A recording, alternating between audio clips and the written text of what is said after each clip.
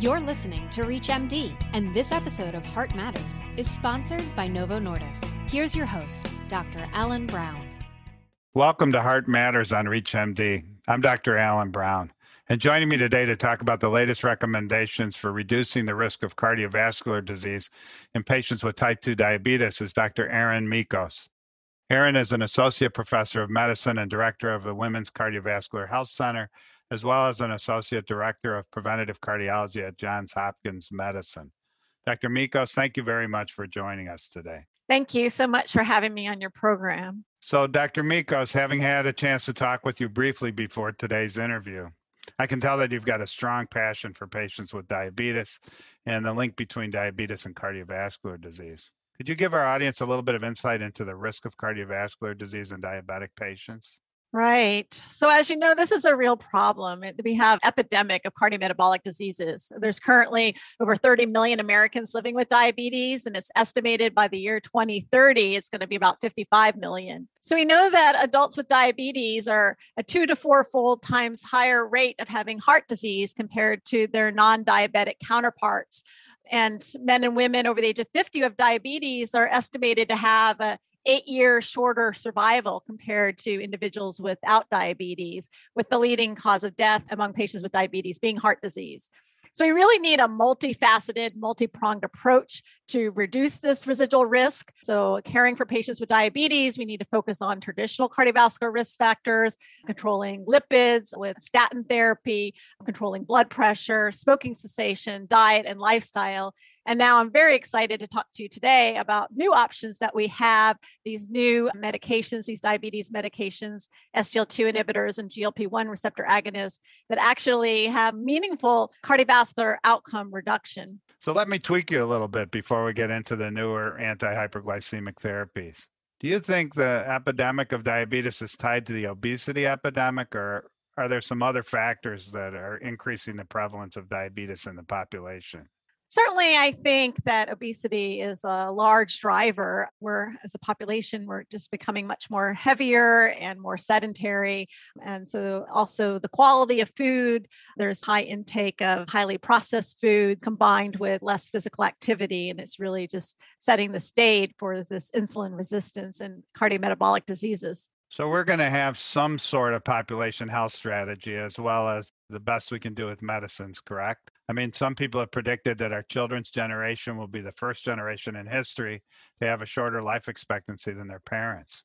So have you thought about, in addition to medications that we're going to talk about, what we might have to consider for population health strategy and how we're going to look at this huge bubble of folks with diabetes and try and reduce their risk for cardiovascular disease? Yes, absolutely. We really need to focus on primordial prevention. We know that cardiovascular health in mothers is associated with cardiovascular health of their offspring, cardiovascular health in youth, adolescence, and young adulthood tracks into middle and older ages. And so how we spend, the first half of our life really impacts our freedom from morbidity and mortality in the second half of our lives. So we really need to shift the whole population health, at younger stages. And really, this is beyond the individual. I think we put a lot of fault on the individual, but there's a lot of barriers stacked against individuals. And so we really need to restructure everything in our society, how we commute to work, the availability of healthy foods and produce, having safe places to exercise. This really needs a populational-wide, societal,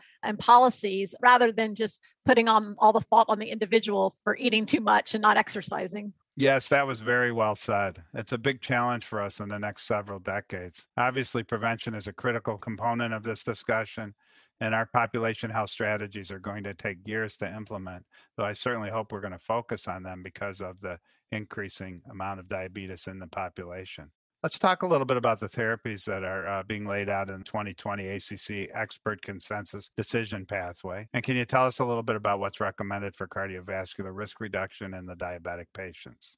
Yeah, so I'm so excited now because we have two classes of medications, the SGLT2 inhibitors and the GLP-1 receptor agonists that were initially developed for treatment of diabetes, but subsequently shown in a number of large outcome trials to have meaningful reductions in major adverse cardiovascular events, heart failure hospitalizations, particularly with the SGLT2 inhibitors, and reduction in progression of diabetic kidney disease.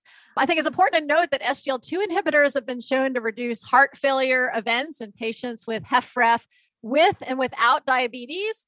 And actually, SGLT2 inhibitors offer both kidney and cardiovascular protection in both patients with diabetic and non-diabetic chronic kidney disease. And GLP-1 receptor agonists, not only can they reduce ASCVD, but they can reduce macroalbuminuria, and they're being studied for their kidney protection as well. So I think we need to move beyond thinking of these as diabetes drugs. It's really clear that the benefit of these medications go well beyond their A1C lowering, and that we really should think of these as organ protection drugs, cardiovascular prevention drugs. And this is why I've been urging cardiologists like myself and like you, we're part of the choir, but trying to get our colleagues in cardiology on board and comfortable with prescribing these medications, because this is our wheelhouse. This is cardiovascular prevention drugs. And I think cardiologists are very comfortable when you have a cardiovascular outcome trial data. We like our trials. And so I think that we can, get cardiologists on board. So looking at the algorithm for treatment using SGLT2 inhibitors or GLP-1 agonists, I noticed that there's sort of a bias towards, if you have a patient with heart failure, you would choose an SGLT2. Whereas if you had a patient without heart failure where you needed some weight loss, for example, you might choose a GLP-1. Can you tell us a little bit about these options and whether that makes sense? And when you're thinking about risk reduction, how might you choose one potential therapy over another? Right. I think certain patients may be more suited for one or the other. As you mentioned, patients with heart failure at high risk for heart failure and patients who also have chronic kidney disease may benefit from SGLT2 inhibitors. The GLP-1 receptor agonists reduce ASCVD. So they're really good for patients who have a history of ASCVD or at high risk for ASCVD.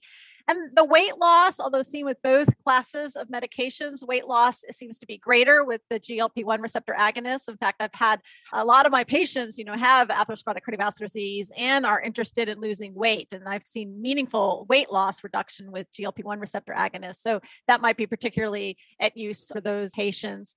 And there might be some individual preferences related to whether an oral medication versus injectable. There may be also, as we'll talk about some of the side effect profiles, that we're not using SGLT2 inhibitors for GFRs, less than 25, where you could use GLP-1 receptor agonists, some of them down to an eGFR as low as 15. And so there may be patient-specific factors that you would pick one class over the other. For those of you just tuning in, you're listening to Heart Matters on ReachMD.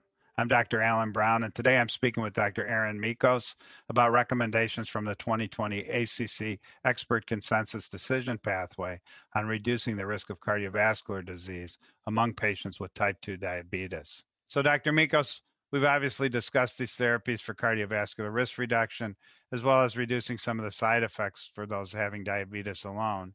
We talked a little bit about the role of cardiologists. Can we spend just a few seconds discussing actually the recommendations and the pathway and how you would approach these patients and appropriate choices of therapies? Yeah, so I think it comes up a lot about whether patients need to be on metformin or not and when you kind of start them. So again, I think of these drugs as organ protection drugs and not really for their glucose lowering. So although the pivotal trials, generally the majority of patients were taking metformin, data suggests that, they benefit even if they're not on metformin. There's no reason to think that these drugs preferentially work or don't work based on baseline other medications used. So a lot of the guidelines now, including the European guidelines and the recent KDIGO guidelines, have really suggested using these medications first line. You can use metformin for glucose control, but really SGLT2 inhibitors and GLP-1 receptor agonists for organ protection.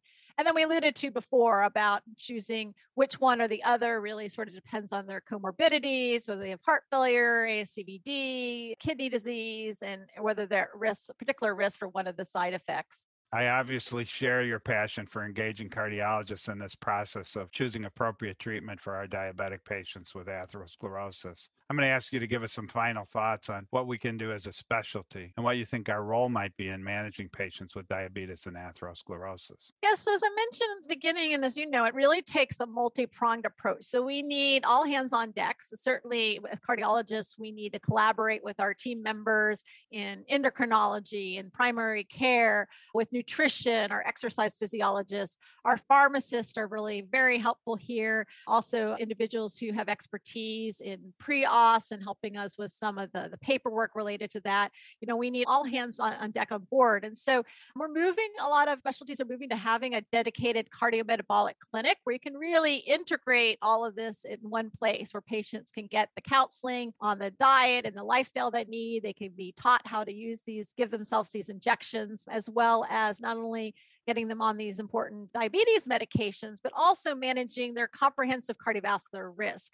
So as you know, patients with diabetes should be at least on a moderate intensity statin, and those who have high risk or CVD or secondary prevention should be on a high intensity statin to lower LDL by 50% or more. They should have their blood pressures controlled, less than 130/80. If they have any microalbuminuria, they should be on an ACE or an ARB. And of course, lifestyle, smoking cessation, as well as the diet and exercise. So it really needs a multi-pronged approach. These are high-risk patients, and we need to reduce the risk through all these different approaches. Well, considering the high risk of cardiovascular disease among our patients with type 2 diabetes, I want to really thank Dr. Erin Michos for sharing new insights on managing that risk and providing valuable information for cardiologists everywhere. It was great speaking with you today, Dr. Michos. Thank you, and I enjoyed talking with you today. This episode of Heart Matters was sponsored by Novo Nordisk. To revisit any part of this discussion and to access other episodes in this series, visit reachmd.com/heartmatters, where you can be part of the knowledge. Thank you for listening.